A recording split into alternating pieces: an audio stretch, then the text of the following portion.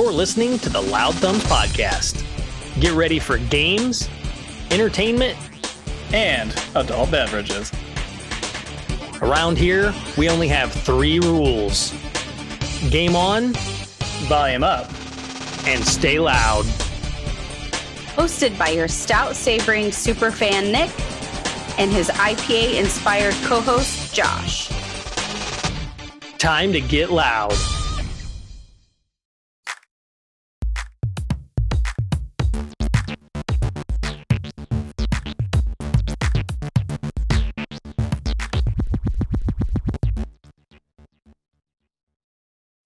Hey, everybody, and welcome back this week for the Loud Thumbs Podcast, your place for news, reviews, games, and brews. I am one of your hosts, Nick. And I'm your host, Josh. Oh, ready for another one. Oh, yeah. Another one, like DJ Khaled, right? Another one. Another one. Well, we've got plenty to talk about today. We got plenty of gaming we've been doing. Hopefully you guys tuned into our Ghostbusters Spirits Unleashed. We did a fun loud stream last week. And so fun. Sorry about the audio. We're still working that out. Josh and I are putting our heads together. Yeah. We're noobs at this. We're just pals having fun. That's all. But we're trying to get that figured out. So we're hoping on the next one you're going to be able to hear Josh just as much as you're going to hear me. Yeah. We're going to play some settings, see what we can do. Yeah, it wasn't out of spite or anything. I wasn't trying to get all the attention. I promise. It was definitely not. If anything, it was like the first thing I messaged after I got to listen to it back. I was like, no. And then the backup audio that I thought I had working did not work as planned. But hey, these are growing pains. We're going to get through them. It's all good. So we have plenty to talk about today. Lots more games we've been playing. And we have a pretty fun topic Josh came up with here. We want to talk about kind of the best and worst gaming trends that are going on in the world out there, what we think about them, which ones are our best, which ones are worst, and some of the loud crowd as well. So that'll be fun. Hell yeah. As we do every time, we got to crack a brew before we get started. So Josh, what are you drinking tonight? Yeah, man. Breaking out some more Voodoo Ranger. It's not a weird pumpkin beer this time. Okay. It's called Voodoo Vice. It's got a real 80s vibe going on for the Voodoo Ranger dude. Oh, yeah. Oh, totally. Yeah, that's Miami Vice for real. Yeah. The white suit, huge lapels, the whole 9 yards. Yeah, he's got himself the fedora, right? He's rocking a fedora, looks like. Yeah. Oh, yeah. Yeah, they don't have a cool description on here, but I'm just going to taste it. I'll see what the thing's all about. Yeah, definitely. What's the palate supposed to be for it? Flavor palette? That's what I was trying to find. Oh, it's fruity though. Okay. It's a little fruity, a little tart. Got some more like tropical vibes. Yeah, it looks like a warm weather kind of dude, I guess. Okay. But it's good.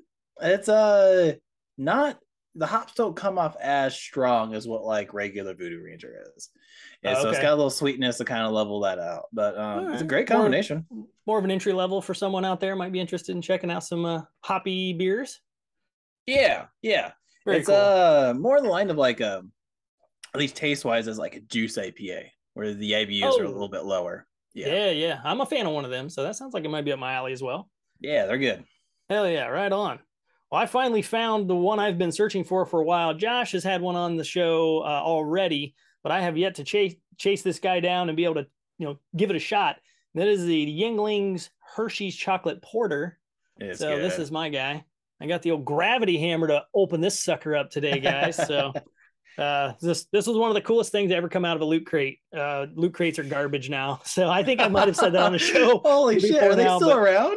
They're still around, and they're trash. No, people are still buying those things. I mean, maybe they're not anymore, but my wife, the last cool one my wife got me was God of War 2018. So it's been 4 years since there's been one of those in my house actually purchased on purpose. Gotcha. But on purpose. Yeah, no thanks. Not a fan, but that was a cool one. They did a Halo themed one, and I gotta have Halo stuff. I mean, come on. So let's try this guy, see what we think. In a bottle, I don't drink much out of a bottle on the show, and I realized that tonight when I brought this on. I actually prefer bottles to cans, but they're much harder to find. I would agree with you. I'm the same way. I'm letting this one take a couple chances before I give a full opinion on it. I think the chocolate comes through, to be honest with you. I get kind of like when you drink or eat like a dark chocolate, you kind of get that little like dryness. After yep. you definitely get that at the tail end of it. It's really rich, so I would definitely it is rich. Yeah, definitely stamp it with that first. It's a porter, and it shows. Mm-hmm. Yeah.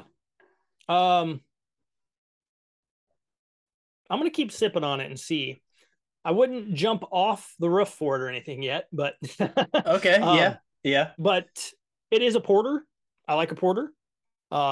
This one is just a little richer, I think, because of the chocolate. I think the chocolate's adding some richness to it. I mean, it doesn't reinvent a porter. It's right. Real solid. Honestly, it's got a really good price point for a porter too. Yeah, I got 6 of these for $11, which is really not bad. Not bad at all. Not bad at all. At $2 a beer. But it's a real porter. Like I would put it against other like just standard porters, no problem. Yeah, I think I got a lot of chocolate out of it as I drank it. Yeah, there is a richness to it, which I think is from the chocolate. Honestly, I believe you. Yeah. I can agree with that. Yeah, no, not bad at all. Not bad. Just different because of that. I'm not used to something super rich like that doesn't have like the stout taste for me. With the bitiness to it. Yeah. Kind of messes with me a little bit where I'm like, my brain's like, man, that's pretty good, but at the same time, it's a smooth dark beer. Right, exactly. So, but not bad. Recommend. Yeah, I would drink another one. I mean, for sure.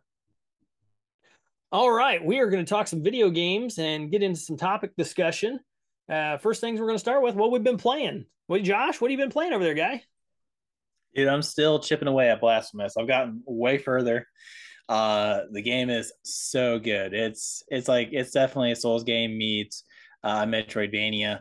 Not as punishing though. It's difficult without being harsh, I think, which I like quite a bit. But all the exploration, the platforming, creatures to fight in the air and do cool puzzles with, all the pieces are there for a great Metroidvania game. This one I didn't pay for. It was one of the few things that have made my PS Plus Premium subscription feel like it's worth it. I think it's worth a pickup regardless. Though I think it's a really like if you're in the Metroidvania mood, like 100%, it's a very very solid game. I've been trying to put a couple hours a night into it anyway. Yeah, it's a very interesting looking game. It's very pretty. Pixel art we've talked about. It's great pixel art. Yeah. It's got a difficulty level to it that, you want to like, it doesn't seem too difficult to the point where you don't want to play it. But it's definitely a difficult game. Like I love Metroidvania. Challenging. And I also like a challenge a lot, but I don't think I've died more than like 4 or 5 times to a boss. So not too bad. Not too bad at all. I actually beat a boss on the first try last night. Nice. Yeah, and the bosses are more fun than they are hard. There's definitely a challenge. You probably will die once or twice to a boss at least. But, it doesn't feel like obnoxious.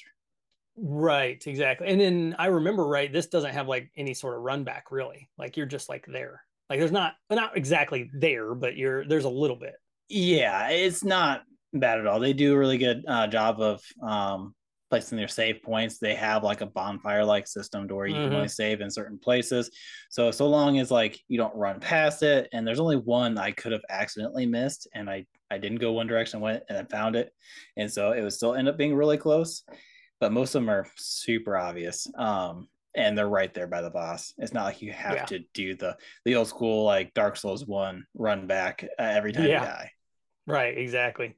And not a small game either. It's like a 13 run through if you want to just kind of blast it, or you can double that by going completionist if you want and get up in about a 26-hour range, which is pretty cool. That's fair. I'm probably 12, 13 hours right now, and I've purposely done a lot of like exploration. I did get stuck at one point trying to explore just because I forgot about. I thought one area was another area I had already been to and like had a dead end with.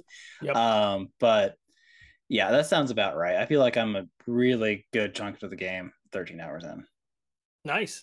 Yeah, so you might be hitting that main plus extra level of Yeah, playthrough. probably. It Yeah. rewards exploration quite a bit.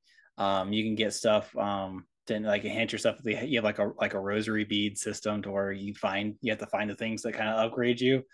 Um, so there's plenty to explore, plenty of extra stuff to grab. I don't know what happens if you get all the collectibles. I'm sure something cool, but there's no Yeah. shortage of stuff to find.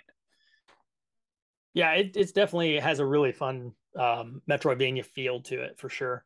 Um, check that one out. That one's definitely worth taking some time to play. Definitely. I think the one that I've just kind of been just living a little bit here and there with is the new Marvel Snap game. Started playing that, and we talked Nice, about it. nice. Talked about it on our news episodes, making some good money, so it's doing all the right things. $2 million in its first week of launch, which is pretty cool. But the thing about it is, I'm not a big fan of card mechanics in video games. I think the only one that I kind of was okay with that I put up with was is Back for Blood. That card mechanic was okay. Like it wasn't like overly, yeah, it didn't feel like cards. It was just the right. cards is the visual form it took. Yeah, more or less, exactly. So the thing I don't like is when they like make I don't know, I guess I want to say they're like super convoluted or whatever, and they're hard to understand what the card is doing without like reading it 3 times and Oh, like sure, oh, so sure. if you level up this one character while doing this one playthrough and then you go back through the second playthrough and use the opposite colored of the same card, then you'll get a new effect that may give you a level up of 10 XP. Like So that you're crap. not going to play Gwent anytime soon, is what you're Nope, saying. I tried playing Gwent. I can't. Yeah, I can't do it. Can't do it. I really enjoyed Gwent when it was in its beta. I haven't played since beta, but I really enjoyed it in its beta. Yeah, I can't do it. I just because like these games to me are not meant to like challenge your brain in like a crazy way. Sure. To me, card games growing up were like slapjack and solitaire and like Oh yeah. Go Fish, right? Like something just simple, just to kind of let your brain kind of shut down and just Yeah. play through it. That is a lot of this game. A Snap is very much just to pick up and play, put 10 minutes in it and play Uh-huh. 2 or 3 matches and upgrade, a couple cards and then move on. And it's simple because you have 3 areas to play on the game map, and you just need to defeat 2 of the 3. You need to make 2 of the 3 of them in your favor by just Uh-huh. playing a card with your number, power number, because every card has a cost that it takes to play it, and you get a power amount that's given to you, which levels up per level 1 through 6. Sure, And sure. then you can mix and match your cards depending on the power level that it takes to play the card, and then it has its own abilities or power or number that stacks up to defeat whoever's on the other side of the coin there. And it's super simple. Like I didn't even really pay attention too much to the tutorial, and I just kind of started going through it. I'm like, okay, this is cool. Oh, I get the concept.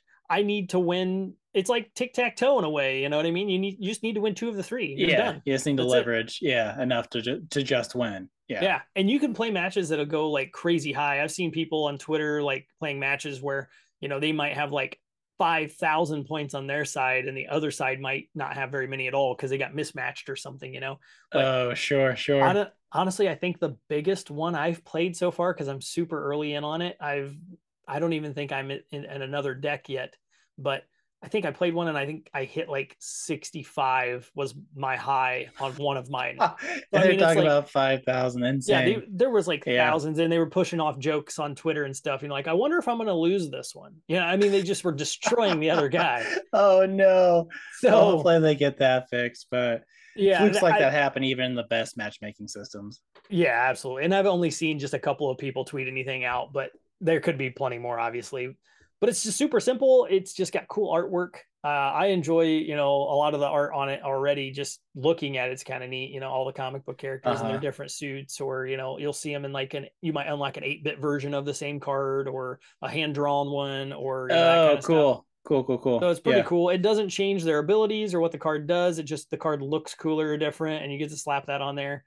But you do get to build your deck. So you can build a deck based off of your play style. So if you like more, powerful playthrough, you might lose more, but you might clutch win more at the end, but you get cooler effects on your characters as you play through and things like that. But these cards still do have some sort of an ability on them. So like, I think a Hawkeye is the most, I want to say it's like probably the most contrived setup where a multiple of different things will happen when you use one of the Hawkeye cards. So if you place Hawkeye down and let it play his turn, if you play a card beside him the next playthrough, you have to do it the next playthrough, then it will like affect his power and then take another hit off of the other side. So you may like gain more power or deduct power from, the opposite side or whatever.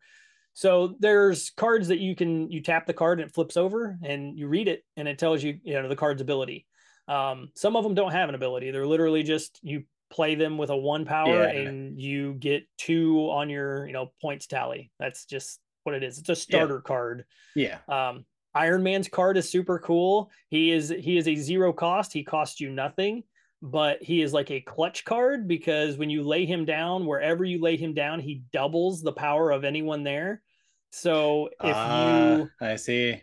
And if you pay attention to the other person's cards, what they're playing, you can tell what they haven't played yet because you guys have like decks. So you can tell like, oh, I just played one the other day actually, where I had like 25 and the guy on the other side had 26. And I was like, okay, I could play my Iron Man card, double me to 50, but if he plays his Iron Man card there, he's going to beat me by 2. He's going to go to 52 and I'd be 50. So I would lose out. Yeah. So, okay, there's already played 3 of the 4 cards. I'm going to play my 4th card on another spot instead of this one and double that total. So I did that and he did exactly what I thought. He played his on that one, but when it was over, he only won that one and I won the other 2. Yeah, you just pretty much baited out his card. Exactly. Yeah. So you essentially are playing your cards to beat the other person, but at the same time, you're kind of reading the other person while you're playing, which is cool. So I like that aspect that like I can kind of guess maybe what they'll do next. That sounds awesome. It's very, very cool. And it's simple, easy to understand. I think anybody could play it, and they aren't constantly asking you for money. It's super nice. That's so nice. I think I have to play it at least for that reason because mobile games are rife with money grabbing. They are. You ran out of energy. I've been playing for like 10 minutes. Right, exactly. You could pay $2 to get 10 more energy. You mean the 10 energy that lasted me 10 minutes? I think not. Yes. Yeah. Yeah, none of that here. Yeah, I do love card games, of course. I grew up in like the age of card games, I think, because there's like Pokemon cards, there's Yu-Gi-Oh, there's Duel Monsters.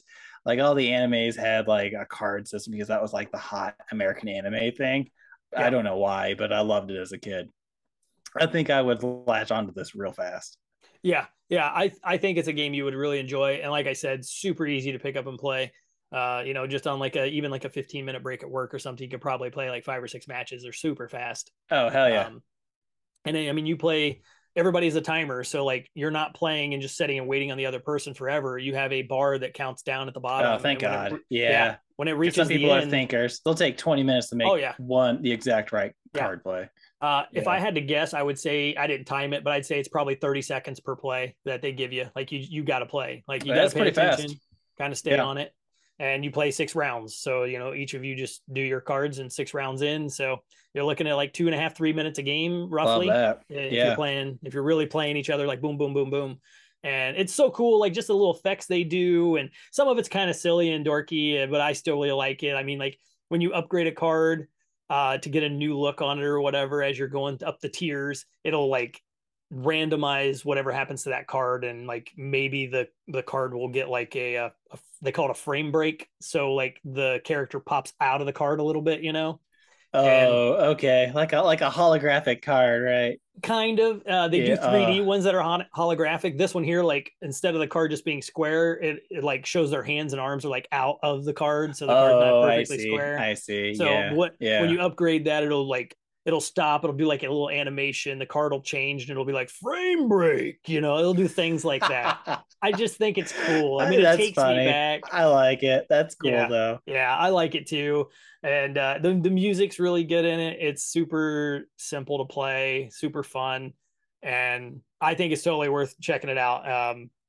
Have fun with it. Anybody out there checks it out, let us know over on the Discord, because we've got a few people over there chatting with us about what do we think of the game. And I chimed in, and I'm playing it. I'm enjoying it. I'm not no massive level, but it's fun. But it's a good time. What else you been playing, Josh? Just Blasphemous. Honestly, besides Ghostbusters and raving about how goddamn fun that game was, like it always looked fun. It looked cool when we did the React video to it. But man, when we got into it, I immediately had fun. Like, right? Immediately. It was so good. I couldn't believe, like, there was literally a point where and I think we were doing the tutorial, so we weren't streaming yet, but at least not audio. We were streaming the game, but not my voice or your voice. Yeah.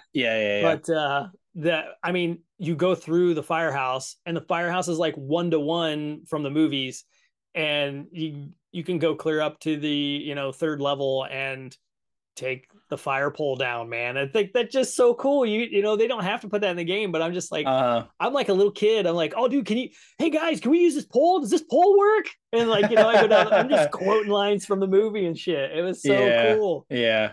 And it's just the perfect art style. Like, I love the fact that they didn't go like, I need to be as realistic as possible. It needs to look super sharp and clean. Loved the art. It's just that enough. It's just like pastel colors, like they just took everything. Yeah, it's very cartoony without being like a cartoon. Yeah. It's got great proportions. Yeah, they kind of flattened everything in a way, and then just kind of took the hard edges off of stuff, so like things don't look exactly like an action figure or a toy, but super close to that. But I think it fits perfectly for a Ghostbusters theme, because it does. It's just kind of meets the level in between the movie and the cartoon, is how I thought about it. Sure. Yeah, and it's like a little in between, like a little bit more detailed, like Borderlands-esque sort of. Yes, like, style. Exactly. Yeah. But I think where the game stands out is all of the effects in the game. Like, they were so good. Yeah, the blaster effect was so good, dude. Yeah, all of the looks, your tether looks so good coming out of the proton pack, and all your equipment looks great, and it's upgradable, and it changes the look of it too. And all of the traps look great, and all the equipment you can use. Your costume changes look really cool. When you get slimed and all that looks great. And this game had like a weirdly like extensive like character creator sort of thing. Like you can change like proportions to like an incremental scale that I didn't expect. Like there's some minute stuff and a lot of stuff you can do to change your like character's face and like the position of their eyebrows and the thickness of their eyebrows and how high up on your forehead your eyebrows. It's like like an almost unnecessary level of like character creation, but you can get as gritty with your characters you want. Yeah, it's super cool. A lot of people were just running around the weeks. Well, I played a lot on Sunday, which would have been the day before the day before Halloween. So a lot of people just run around with Halloween masks on or pumpkin head, stuff like that. Which was cool. I think that got unlocked that day or something. I never unlocked it as a thing, but it just all of a sudden just popped up as that, which was kind of cool. But one of the things I do have to talk about is, I've been seeing all along, the internet, everybody talking about this game, and they're kind of dogging it because they're saying like there's not enough content and there's not like a big huge story in it and all these other things, and they're really kind of tearing it apart to a point where like they don't need to, because I don't really think these people are even thinking too much about this game. First off, it's a $39.99 title, so it's more in a budget title, so it's not a full $70 crazy next gen price or anything. But you start out, and I think there are 6 maps in the game, and there are 3 different ghosts, like types, I guess I should say. But then inside of each ghost type is another like skin or cover that the ghost will look like. So you can make him look like Slimer or other ghosts and things like that. But they have different abilities, each one of them. And then you as a Ghostbuster also have the ability to have multiple different things. So you can have like the grapple hook, so you can go up levels faster and get to the ghost quicker. That's which is cool. dope. I want to unlock that. Yeah, that I think is pretty early. You might already have it. And then you can unlock other things and other abilities that like will like put out like a pulse and like show you ghosts that are nearby or react to them, and just other equipment that you can play with that kind of expands the way you play the game. Yeah. And you can also upgrade and change your equipment so that you might have a longer reach with your tether when you're using the proton pack, or maybe it's easier to control but it's a shorter reach for your blaster, that kind of stuff. So there's a lot of underlying built-in things that like make this game a full complete game. Oh, and yeah. I mean, it just released too. There's like time for more maps, more creatures. But the thing that kills me is the question I have to ask a lot of people out there and think about this, and I'd love to hear your answers, is if you think about like one of your favorite zombie games and you've been gaming for a while, you're probably going to say Left 4 Dead, Left 4 Dead 2, one of those. Yeah. This game is Left 4 Dead with Ghostbusters. That's what it is. The only difference is instead of just 4 of you, it's 4 of you and a ghost. So it's 5 of you playing. Yeah. And all Left 4 Dead was a few maps and the same run through for a story. They just made each piece of the story a map. So you just had to keep going through it. And then you would beat the game. I remember playing the game with my buddies and beating the game in like under 4 hours. Like, easily. Story done. Yeah.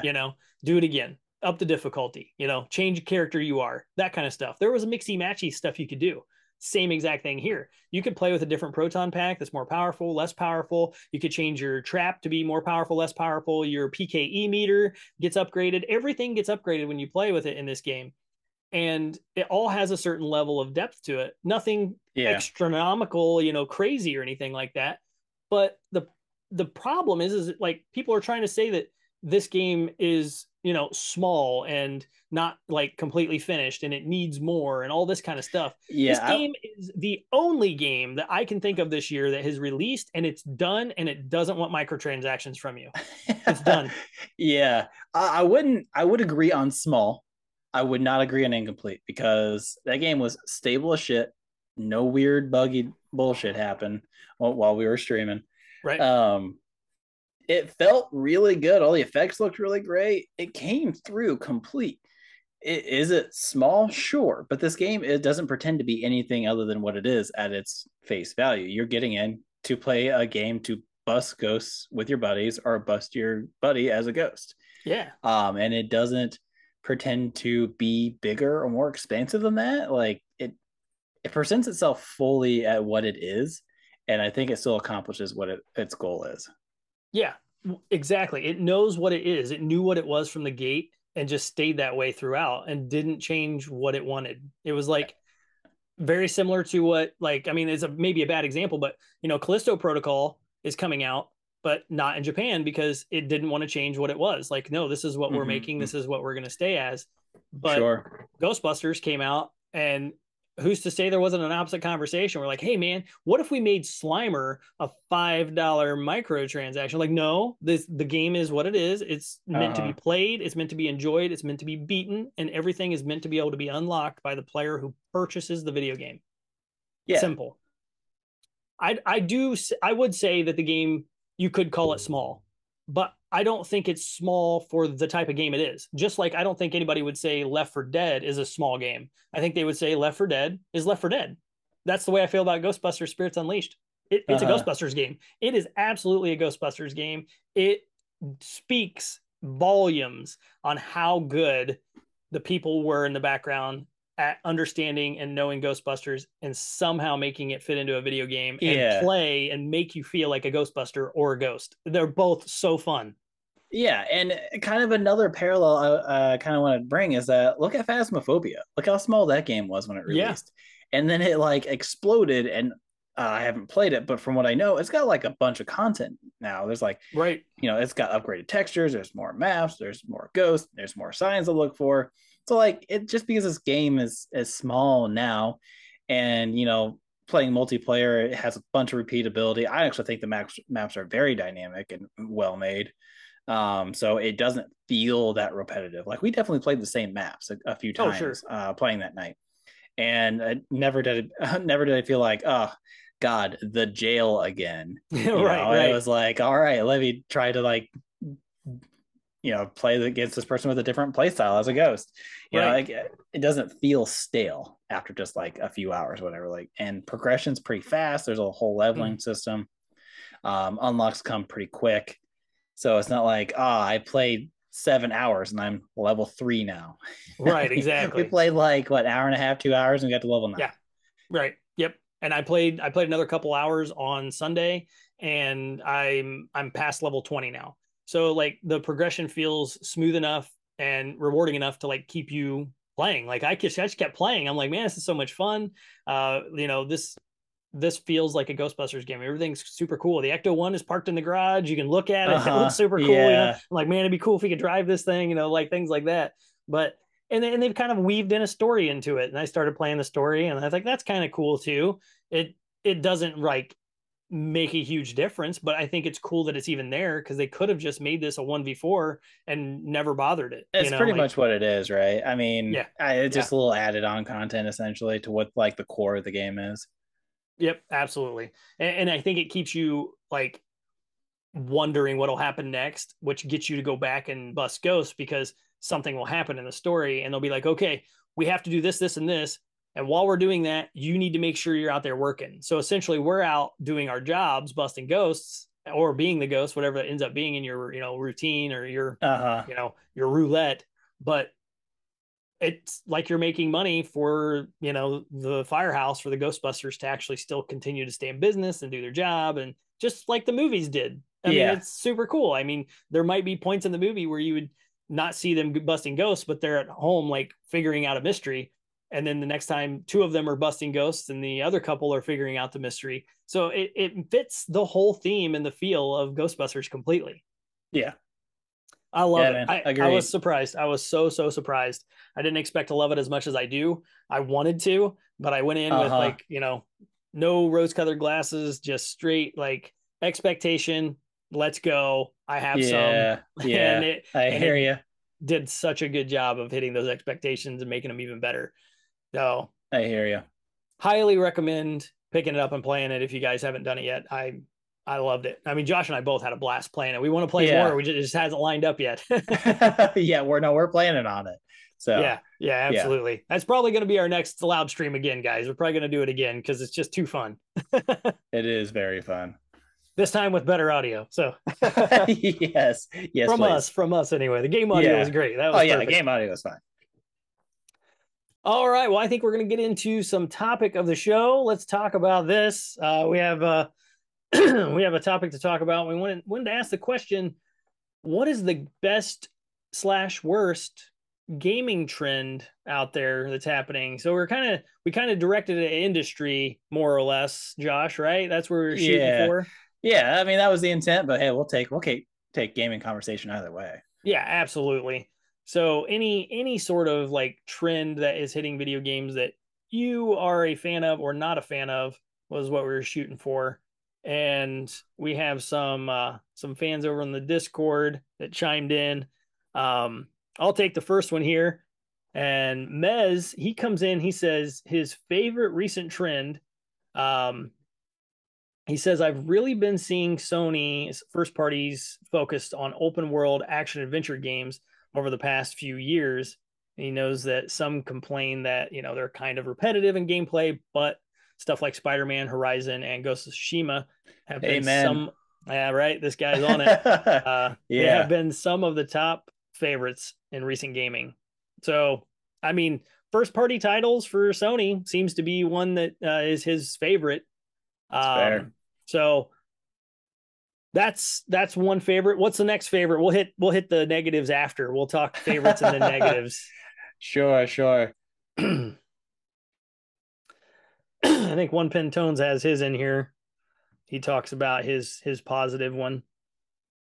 Oh, I see his negative here. Maybe he didn't have a positive one this week. That could Maybe happen. not. Can. And then Bad Monkey also has a hot take. So let me just Yeah. Yeah, I'll go for with one Pentone's what he's got going on here. Sure. It says cloud gaming. That's a trend that I'm not looking forward to at all. I only have basic high-speed internet for the occasional Netflix and Hulu. I can't really afford to upgrade for bandwidth to stream games as I'm playing them from the cloud. I also like to have a physical copy of the games just because I don't trust the digital games I buy will be available whenever the company decides they're going to shut off the service. That's a fair point. Yeah. Then those digital games I paid for, I can't play anymore. Physical games also give me the option of sharing with a friend if I'm raving about how good it is. Okay. Yeah, I mean that's all fair points. Now I gotta say something because this popped into my head and I didn't think about this until I read one Pentone's. I didn't realize he didn't have a positive in there. That's my fault. I thought he did. But did you realize that the new Call of Duty game, the Modern Warfare 2 that came out, has like less than a gigabyte of data on the disc? Oh, really? Yeah. Oh, it's a prompt to download the rest of the game. Yep. Yeah, I get that. So that, I mean, I completely understand what he's saying. Physical carts, I still have some of my favorite physical games because I just want to still own them in real life, right? Yeah, I hear you. But those, even though they're going to exist in a form factor on a disc, there's really nothing on the disc. You can't play the game because the game doesn't fit on the disc. I mean, Modern Warfare is like 300 gig download. You're not fitting that on a Blu-ray disc. You're not doing it. High. Yeah, it's insane. So yeah, it's the disc gets put in to prompt the download, and that's all it does is help you get to the download of the game faster if you don't want to put your credit card on the internet or you don't want to take the time to find where to go find it to buy it, right? Mm-hmm. Or maybe you want a pre-order bonus or something like that. But yeah, there's all those other reasons too to obviously be a fan of discs and physical copies. But slowly but surely they're killing that market by the game sizes not fitting on the actual media they can be put on. Yeah, I mean it definitely holds true for older stuff though. I mean yeah, it does. But I just found that super interesting because I'm like, man, that's something never struck me as like, oh, these games can't fit on these size of discs. I mean, I worked in the electronics medium forever, and when a Blu-ray was able to hold 125 gig, that was mind blowing. And we're talking like almost 10 years ago when that happened. Now it's like they just said, why do we need discs? Why do we need to try to make more fit on these dual layer DVDs and Blu-rays and everything? Yeah. Just make it download, They're gonna have to start selling you a thumb drive. You know what I mean? Yeah. Is the exception for this the Switch? They're still doing cartridges, right? They are, but all their games are so small. All their carts are so small. I don't think those carts can hold over 25 gig. Because there was a big article that came out. All that on 25 gig. Huh. Yeah, there was a big article that came out about Grand Theft Auto Trilogy when they did the definitive edition being on the Switch and how it was going to work. And they actually could only fit 2 of the games on the cart, and the other one you had to download. Yeah. Oh, okay. Yeah. I don't remember which of the 3 it was that you had to do that with, but yeah, you couldn't get them all 3 just on there and play it on the go. You had to download the one. So yeah, so the world's turning into the ways of like you must have internet to get everything you're even purchasing from a store because it doesn't fit on the media. Yeah. So, I mean it's a solid negative trend. I agree with him. Like it just never clicked completely until I was reading through that, and I thought to myself, oh my god, that's insane. The industry would have to move back to cartridges. Nintendo's still doing it. Nintendo still loves it. Yeah. They left for a little bit, but they came right back. I mean, yeah, they did. And they're very easy to store. It's a legit process. Oh yeah, I have all my games in like a credit card size like fold up thingy. It's crazy. I fully believe it. Yeah, absolutely. Nuts. Well, I don't think I saw a positive one in Babylon Monkey either. Did you? Nah. Well, let's give his a go. Maybe a hot take. But one that's hurting the average casual gamer is esports. It has started to blow up, and with that comes all the sweet advertiser money along with the exposure of their game. To me, it feels like they prioritize that the whale and are making changes to their games through the updates or in their pre-release plans to accommodate that platform. Oh, yeah. The result is prioritizing the ability to be a competitive game with fun being more a secondary goal if it fits within their competitive goal. I can kind of hard relate to this when during my StarCraft days, when StarCraft was one of the only like esports games, that people wanted to watch. Yeah, I mean, I guess it did work in that game's favor because those RTSs do rely on balance super hard. Otherwise, why would you only do more than one build and just steamroll the whole time? But yeah, that definitely did drive with some esports stuff too. And there's some plays that those pros could do that I couldn't pull off, not without spending 40 hours a week like they do mastering that craft. I was a casual guy who barely made it to Gold League and felt real good about it. And I can definitely relate to that one. I think sometimes I can suffer from the higher skill, trying to balance a higher skill cast rather than the people average Joe's playing the game. Yeah. They're trying to lean into that to make esports more fun to watch for everyone. And it's not like just constant blowouts or like huge scores every time for the people playing too, right? It's like it's this odd balance that we've never seen through any sort of esports medium. When you think about it, like, it's just, everything's difficult. Yeah, it gets a little bit more difficult, but then when you aren't in esports and you want to play the video game, I completely agree with him. You just want to be able to have fun. Like, and all of a sudden you can't have fun because the game is either too difficult or they've changed too many things to just, like, I don't know, just cater to them only, the esports crew. Sure. And that's a huge bummer because games aren't just made for esports. Like, that's not where they started. That's not where they should end. Yeah, I fully agree. I think maybe the only counterpoint I have to this is that you can learn from pro players. Maybe you can't pull some stuff off, and maybe there's like a simple thing they do that makes a world of difference, right? Maybe I coming back to StarCraft, maybe I'm making 8 workers instead of 6, and I'm spending that extra time to delay some things, but my my mineral gathering is so much better than it was before, and now I can afford things faster than my opponent who has been more aggressive. And if I can hold him off, then I'm in favor now.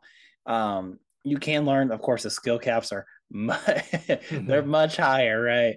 So some things maybe like I can't pull all that off in a quarter of a second like these guys can, because it's their job. Well, maybe it's a duck and a jump or a slide, or something that you can bring into your everyday gameplay and then give you that little extra edge. But I gotta say, it's not, you can't take someone else's gameplay that's at a pro level and just immediately adapt it to what you're doing. I mean, you can practice and get better, and know the general concepts, but it's not like you're like, oh, I'll just do that now and just proceed to win all the games, right? Right, exactly. Yeah, I never really thought of it that way until he brought it up, but it definitely does make a difference as far as how everybody sees esports and their game. Especially, I can imagine people that are really, really good at the game but aren't in esports that can't even touch the esports people. Like, they try and it's difficult for them. I can imagine that's probably a thing too, and that's a bit of a bummer because that means just Joe Schmo is going to have all sorts of problems to just enjoy the game. Joe Schmo would be me. You know what I mean? Like, me. I just want to play the game. I don't want to get wrecked every 2 seconds. You can keep your esports nonsense to yourself. Right, exactly. I want to walk more than 10 feet. If you want to do some stuff like that, just make a difficulty level called esports and we're done. Like, just do that. I mean, the way video games are coded anymore, there's all sorts of options. So why not just give that option to the people who want to eventually be in esports, and they can work their way to that level of difficulty and, dynamics of gameplay, because they can change it too. So that's a good call though. Very, very good. Okay, we'll jump back up to Mez here with his worst trend is he's starting to dislike when games adapt to the games of service model. The games as a service. Says, I can see all the benefits that the style offers, but I'm finding that games which ask you to log in every day and play to keep up with them just aren't for me. They don't fit into my lifestyle, and they make keeping up with the new games and backlogs even harder. Destiny is probably the biggest example of the last decade. The gameplay is amazing and the expansion story are generally enjoyable, but every time I log in, I'm left with the feeling that there's a huge list of chores to get done and the latest stuff to keep up with. The season stories, because I just can't and I don't want to play it constantly. So while I'm glad for the format existing as an option, I don't want to see the style of I don't want to see that style of log in every day and work through all our seasonal content trending toward taking over more and more of the industry. Yeah, I don't like terms of the service. I'm the exact same way. I don't like it. That's an incredibly good point because Destiny is super fun. It's got really, really good gameplay. Like I said, the stories are pretty good. Cutscenes are fantastic, by the way. But yeah, I haven't been back to Destiny in a very long time, partially because of this. I know if I log in, I'm gonna get like choice paralysis. Right. And just be like, I just there's too much. I just want to play the game. I didn't come here to envelop 10 more hours. I came here to play for tonight. And it makes it feel hard to do and to be able to keep up effectively. Yeah, so I'm gonna say if we could get Mez to play Halo, then he could still get like it's Bungie. I mean, I went to 343, right? Destiny, Bungie made Halo. Halo still feels like Halo, but just a little different. But Destiny and Halo are pretty close.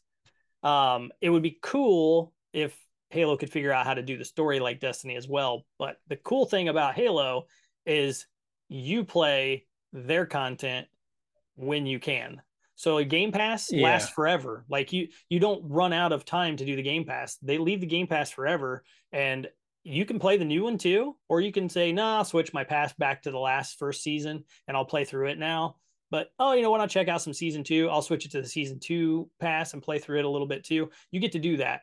The only things that they leave on there are they'll like maybe do like a weekly event or something where you might get like certain unlocks. Sure. Oh, that's about it. You know, it's just like, things you'll get for completing certain challenges if you want to play them, but they're not required in any way. Like you play them on your own time. Yeah. I think that's the way of kind of fixing this problem for people like Mez and myself and you, where you can play on your own time. You're not really missing out on anything, but you're also not being bombarded by a bunch of new shit that's getting thrown at you constantly that you don't understand because you left it 6 months ago and you just came back, right? Yeah. And I can say Diablo suffered from this a little bit, not too bad. Like they start new seasons, but that was just an excuse to start a new character and just play the game again. But what Diablo is it? Diablo 3 or 2? Diablo 3. Yeah. Okay. Especially when they would change seasons, they would change up what skills were good or better, just to kind of switch it up and make the game not feel stale, which I personally appreciated. But if you were at top level play, and I didn't quite get there, I was probably a little step below like top greater rift levels when I was playing super hard. Then it would seem like you'd have to log in and grind every day to make sure you got the new equipment and then got back up to top. But overall, it wasn't too bad, but it did have a bit of this feeling to it. Yeah.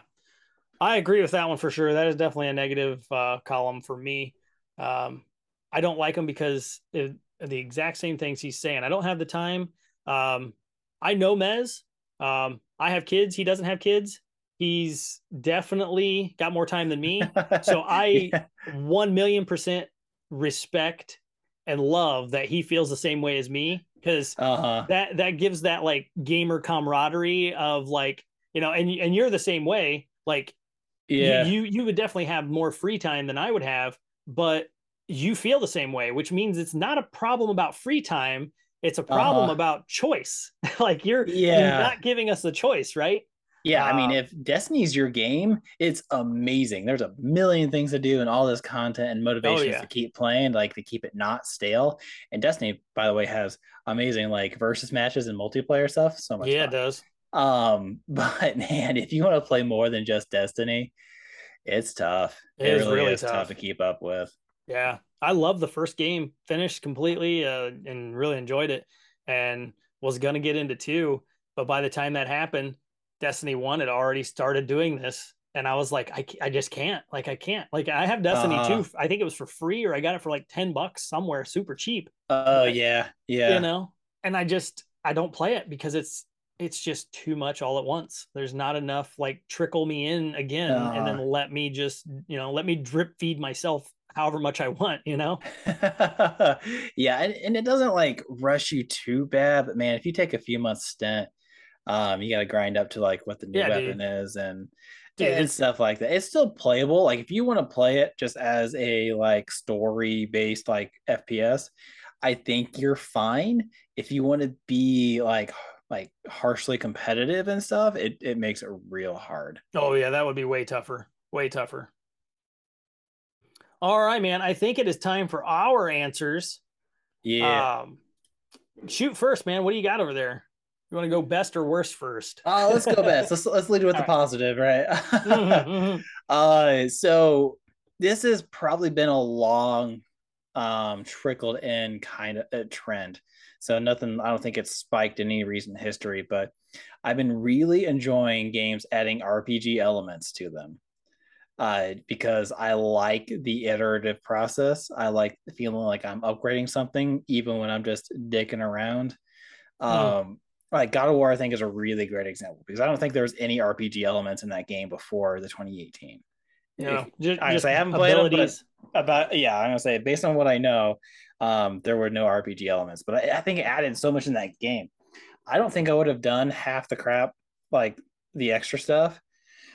Excuse me, if like there wasn't a reason to like upgrade something, or make progress, or get this ability, or gain more experience or more money so I can use it somewhere else to upgrade something else. And so I can buff my favorite ability that I use and just synergize with the build I want to make.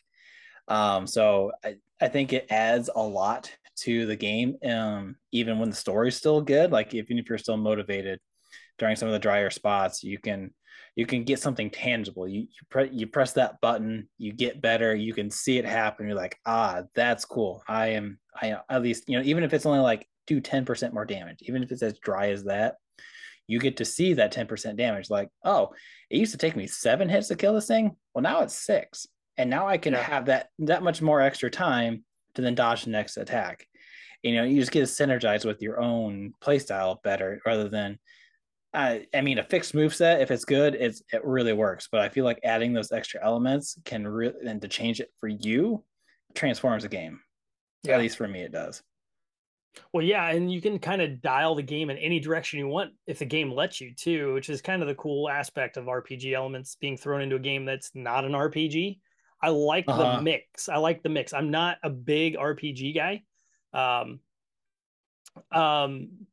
least is JRPGs, but I love action RPGs. They're super good. RPGs are so fun. Yeah. They're one of our favorites from back on an earlier pod that we talked about. Like we love early pod, yeah. So, but when you said God of War, like that's the game I immediately thought of when you were talking about like baking them into the game, but just not making them feel like they exist. Like they're there, but somehow they're given to you in a way where you think, yeah, like everything clicks and you're like, yes, I want to upgrade my Leviathan Axe. Yes, I want to upgrade the Blades of Chaos because of these reasons. Like, and I found myself thinking like Kratos in the game. Like I wasn't thinking as the player. I was thinking like, I'm Kratos, I'm in this world, I'm fighting these enemies. What's going to kill them faster? I want to kill them faster. So, I guess it's kind of a combo. You are thinking of playing the game, but at the same time, you're playing, thinking what the character would need to do in that situation. And that was one of the first few. Red Dead Redemption was probably right there with it because they came out the same year. But there's a lot of like RPG elements into that game as well. What parts are you going to upgrade? Because you got like a dead aim and things like that you can upgrade too. Yeah, different skills and what. Yeah. But God of War was probably one of the first ones where I wanted to do more than I even needed to do. Like I was like just destroying people, and then I found out there's like a more or less there was like a gauntlet like Thanos uses in Marvel that you could get, and it had like all the same colors and you could do cool shit with it. And I was like, I have to have that gauntlet, even though it wasn't something you needed to get to play or beat or do something in the game. Sure. It was a point of leveling up. And it was like one of the first few games where I found myself enjoying the, I don't know, the art of like role playing. Like, if I was really doing this, I would want all this cool shit. I would want to destroy people so bad. Yeah. And that's a long time for me to be playing video games before it all kind of hit at once. But such an amazing video game that is in the beginning. So yeah, exactly. I mean, to that point, like I upgraded Atreus above anything I did. I'm like, I'm doing great as Kratos. I want to upgrade my ally so he's better. Right. You know, and then it synergizes with me even more. Like I want his status effects so I can do the damage easier, not so I do more damage all the time. Yeah. Perfect yin and yang. Yeah. And my next example would be Horizon, right? The first game had a skill tree, but it was more about upgrading the skill set that it was already there than it was anything else. At least that's what it felt like to me.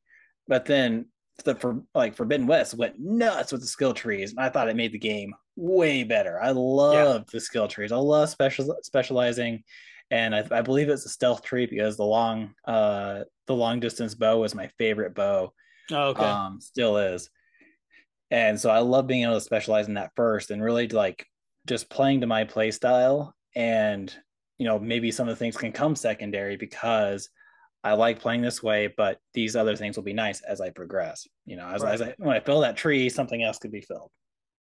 So I really like that progression. I feel like iterative improvements make you feel good. It makes you feel like you're doing something, makes the game feel more expansive. And you know, you can make yourself better just innately. I think it's a good time.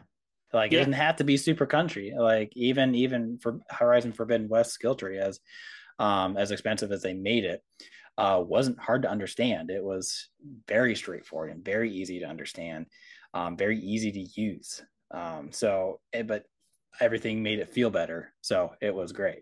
Yeah. And that's key for me. That's absolutely key for me. That's making it easy to understand, and it's just implemented super well into the game to where you don't even recognize it's there.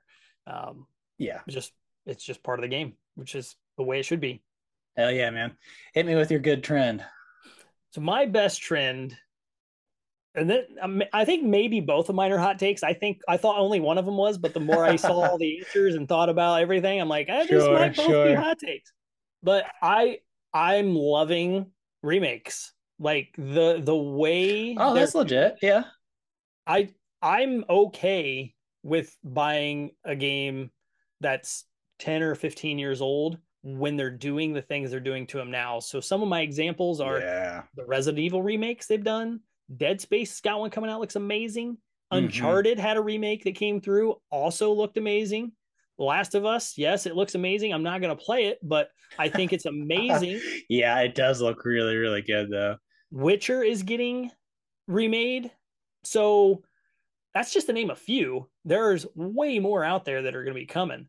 And I mean, we already saw some come through. I mean, I already mentioned Resident Evil and the Uncharted and Last of Us, but you know, you played a Demon Souls remake. Yep. And I started it, checked it out, just wanted to see what it was like. And it's incredible. Like it looks like a brand new game. There's nothing you could complain about it from being like 10, 12, 15 years old maybe now. It's like you picked up a game off the shelf, never knew it existed. You would never think that game was ever out before if you didn't know.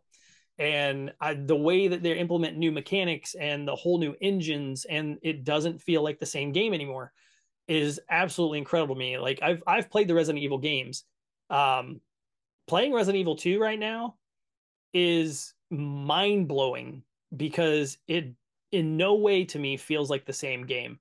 It just feels so good. Resident Evil 4, which we haven't got to play yet, looks unbelievably ridiculous. Oh yeah, it looks incredible. Wait to play that, and I did not see that feeling. So smooth. Yeah, and to your point, it's just different now because you used to get like they call it like remastered, and they just like take the same game, they'd slap a texture, like all the tessellations were still the same, so you used to like the same sharp choppy edges, but it's got like a way better texture, and so it looks smoother looking. Yeah, so it looks marginally better, I guess.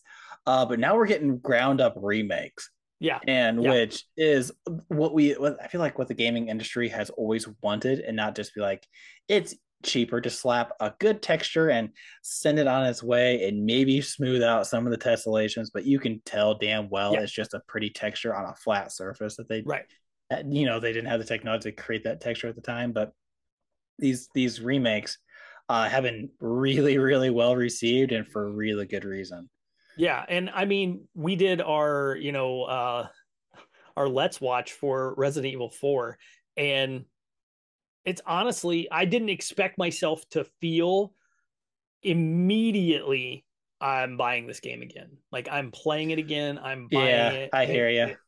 And it did that. Like, immediately it did that. And I'm like, it's just something that I feel, and I think we mentioned this in that video, was it's something that I feel like they all wanted to do from the beginning.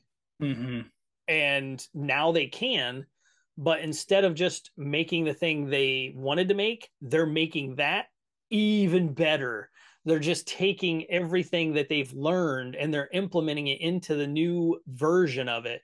And it actually is a remake. It's something you've never played before because it's been remade. It's not redone in any way. It's completely remade and not remastered.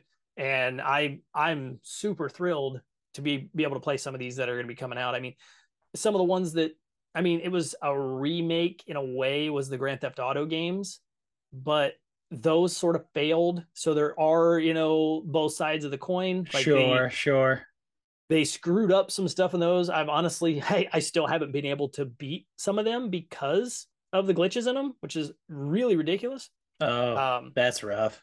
But I love those games. I still go back to them and try to force my way through glitches because, I still enjoy the games. Sure. And I mean, that says something too. But I think the examples I have given here are like the prime examples of games that are just doing a remake 100% the right way. And I don't see them going away. I am okay with playing games that are 10, 12, 15 years old again, because for me, it's like a whole new life already. I already bust out the Steam Deck and play games that are 20, 30 years old because it just gives you that nostalgia. But this is like a new thing. It's like you still get that nostalgia, but at the same time, you're getting a whole new feeling from it. And I just love it. I love everything about it. It's just so much fun to get something brand new, but still feels familiar. It's so freaking good to me. So I love that they're doing more remakes. I'm here for them 100%.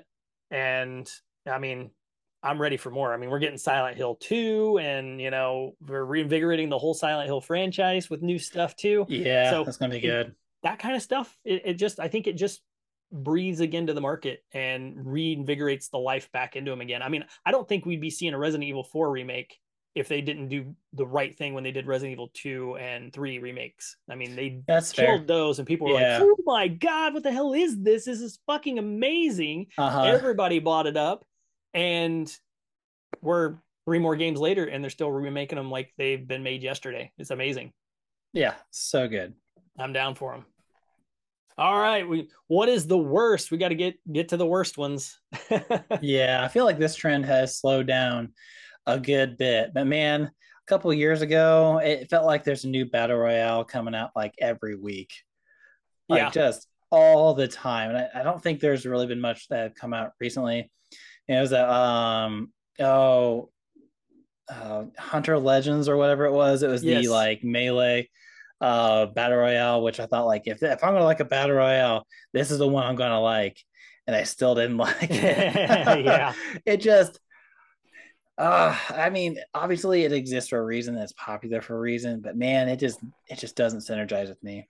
It just doesn't fit my play style. I hate running around for 10 minutes to find one person, instantly getting wrecked, and then having wasted 10 minutes being frustrated because I'm not doing literally anything. Right. And that game was a little bit better. There was some stuff you could farm up, and I've played fighting games, so I was a little bit familiar, and I did okay.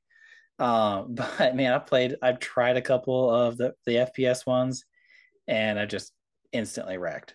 Yeah. 10 minutes, 15 minutes walking around. I can't find anybody. Map is huge.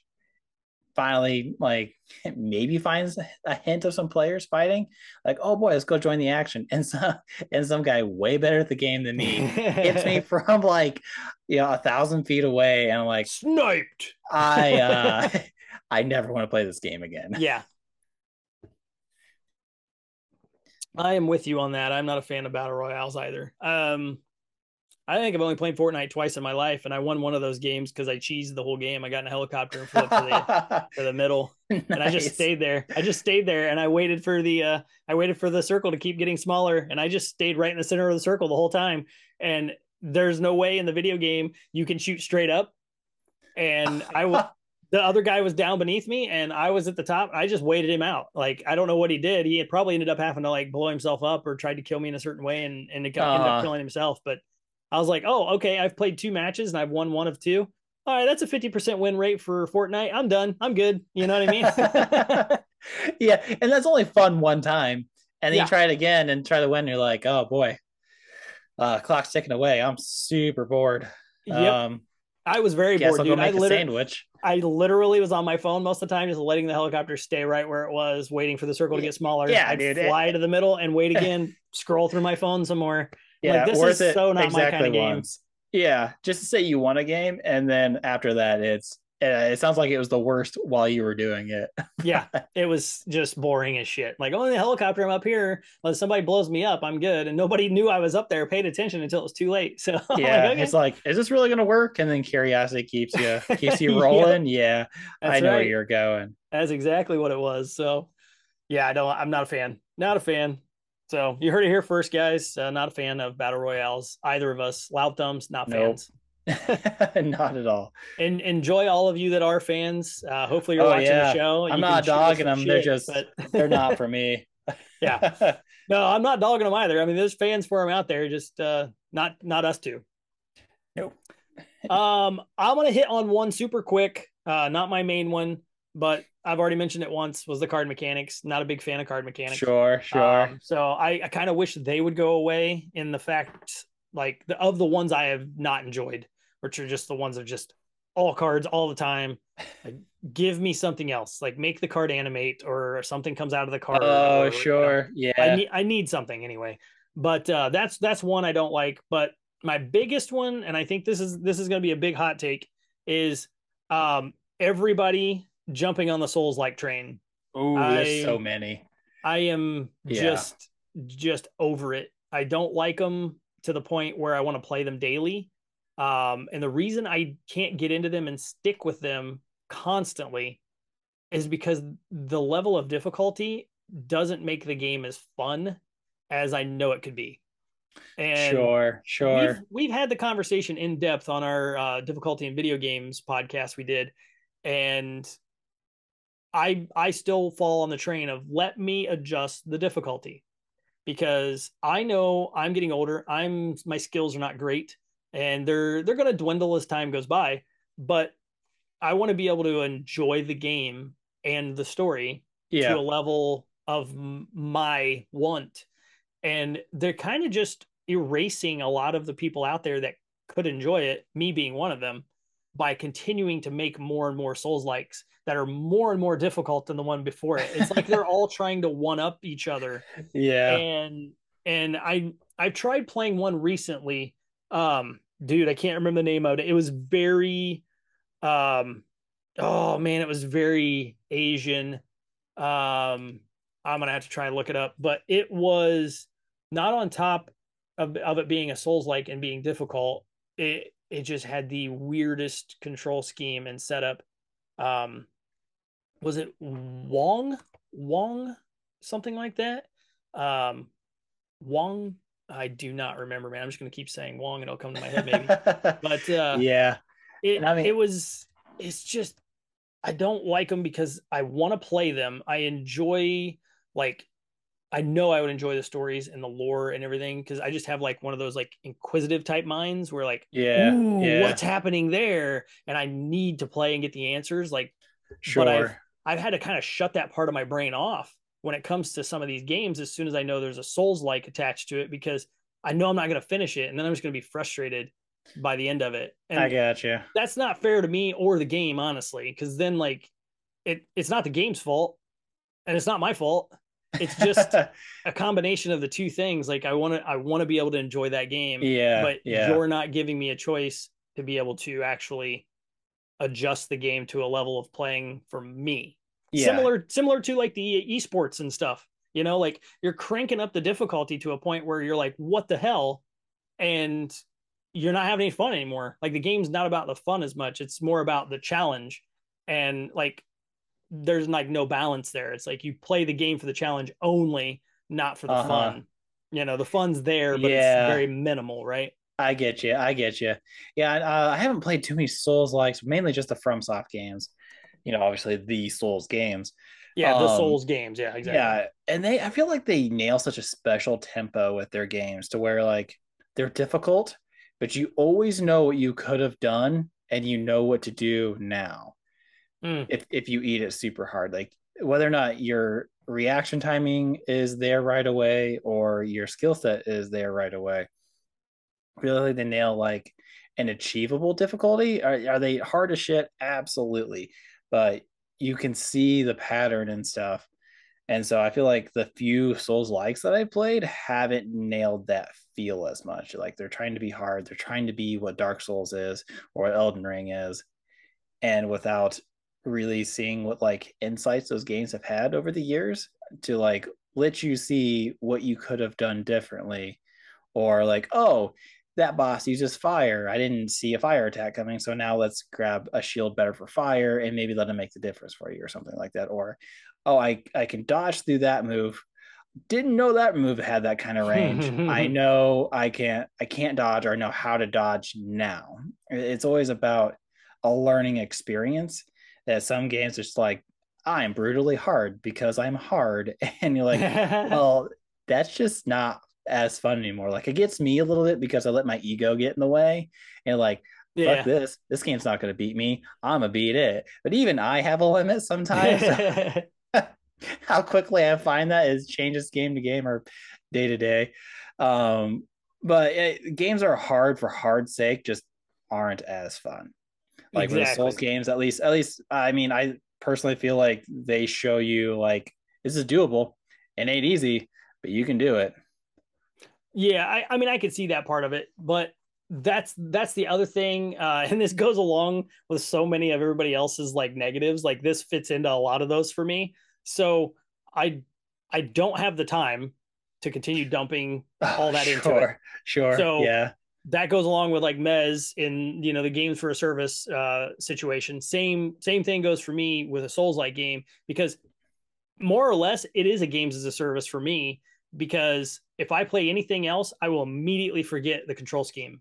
Like Mm. I'll go in pressing square to dodge and square as attack, that kind of thing. Oh, I You know what see. I I mean? see. You So just drink all your Estus flasks. yeah, yeah, exactly. And I'm like, I know they're hundreds of hours long. I know they're well made. I know they're fun for the audience and that particular Uh-huh. player. Uh-huh. But like, there's so many of them that if they would just give you an option, I would be fine. But they don't dial anything back. They want you to play only their way, and I fully respect that. But it bums me the hell out, and I don't want any more Uh-huh. of them. I don't want any more of them because I want to play the Yeah, that's games, fair. That's because fair. I love the story and I don't want to watch the game. That thing that kills me. I want to watch a movie. I want to play a video game. And Yeah. there's so many people that I have this conversation every once in a while, whether it's on the internet or in real life, but I'm always like having that conversation. I get told like, well, just go on and like, YouTube, like you can go on and just watch the, compiled version of the story, you get the story that one. Dude, that's not the same. That is No, it's nowhere not near the the same same. as experiencing it. Yeah. It's like, that's not an answer to my problem. The answer is just to have a little pity on some of us older gamers that just don't have all the time in the world. Yeah. I think honestly, like, I'm not dogging myself at all. I have an ego too, but I could beat these games. I could play these games. I could win Yeah. these games. I believe I it. have no doubt in myself, but I don't have the time to do it. Like, I want to play the game and finish it out, but Yeah. a lot of times they're so long or they're so hard where you're doing the same thing over and over for an hour. And that's what makes the game longer, is you're beating a boss in 4 hours instead of 40 minutes. Yeah. You know what I mean? You could have a 50-hour gameplay, but maybe 20 hours is spent on 3 different bosses. Right. Exactly. I've been there, man. Oh yeah. Yeah. Yeah. And I mean, yeah. I played Kenna Bridge of Spirits, which that is a Souls-like. I mean, to its core, it's a Souls-like. People don't think it is by looking at it, because it looks like it's this cutesy little fun Yeah, it's a Pixar Pixar, sort of. yeah. Yeah, it's not. Yeah, It looks is friendly not. as fuck. Yeah. It really is not. I mean, it's a really good game, Mhm. but they did it the way it works for me. It's definitely difficult. I definitely had 25% of my gameplay in the last 2 bosses. It's definitely a Souls-like, Yeah. but it had a nice linear story. It still had an open world that I could kind of play around in and do things in my order. Sure, sure. And it was only about 25 hours long, even including me taking longer to beat the final bosses. So I need games more in that realm. And I would love suggestions. If anybody out there is listening and they're like, hey, I know a game for that guy, I would love those suggestions, because anything to, let me enjoy these games with really great lore and story behind them. Because if there's anything I feel like that Souls-like I'm not upset with, is the content of the game. Like, don't get rid of that. Just help me out with the time to difficulty ratio. You know what I mean? Yeah. And we're good. But I love listening to people talk about them. I want to be able to play them. I mean, you beat Elden Ring. You had like 200 hours in the thing, and like loved hearing about the story and the journey about it all. Yeah. But it's like, at the same time, I'm like, man, I'm not sure I'm going to be able to put 100 hours into a game. Yeah, for new listeners, I had 100 hours on one character, 40 hours in one, and 50 hours in another. Yeah. Yeah, for sure. Yeah, Nick, one suggestion, Demon's Souls might be the Souls game for you. I felt like that was the least harsh of them. Yeah. And if you want a more fun experience than challenging experience, spellcasting is absurdly powerful in that game. They did not balance that very well in that game. Even on the remake, huh? Oh yeah, they kept the original Demon's Souls balancing, I feel like. Okay. Fully doable in a regular melee style. When I replayed it, of course I knew what was going on. So there's a big Great Assault there. But when I played a spellcaster, I'm like, why the fuck am I doing so much damage from a range? This feels absurd.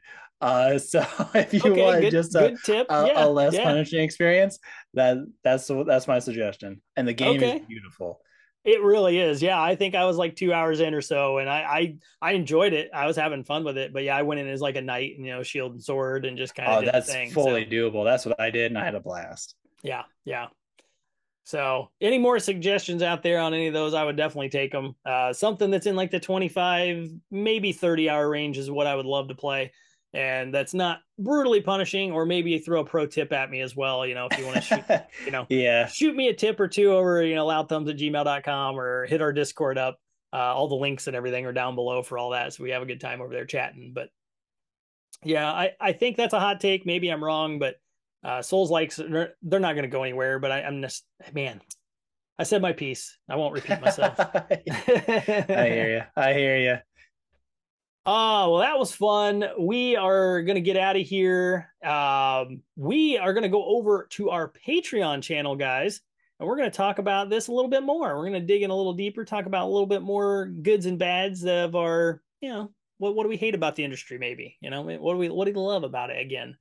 So if you guys want to tune in, we're going to have these extended episodes every month. We're going to do these on our Patreon channel. So If you guys would like to partake, we would love to have you help support the show. It's really making a huge difference for us. We really appreciate it.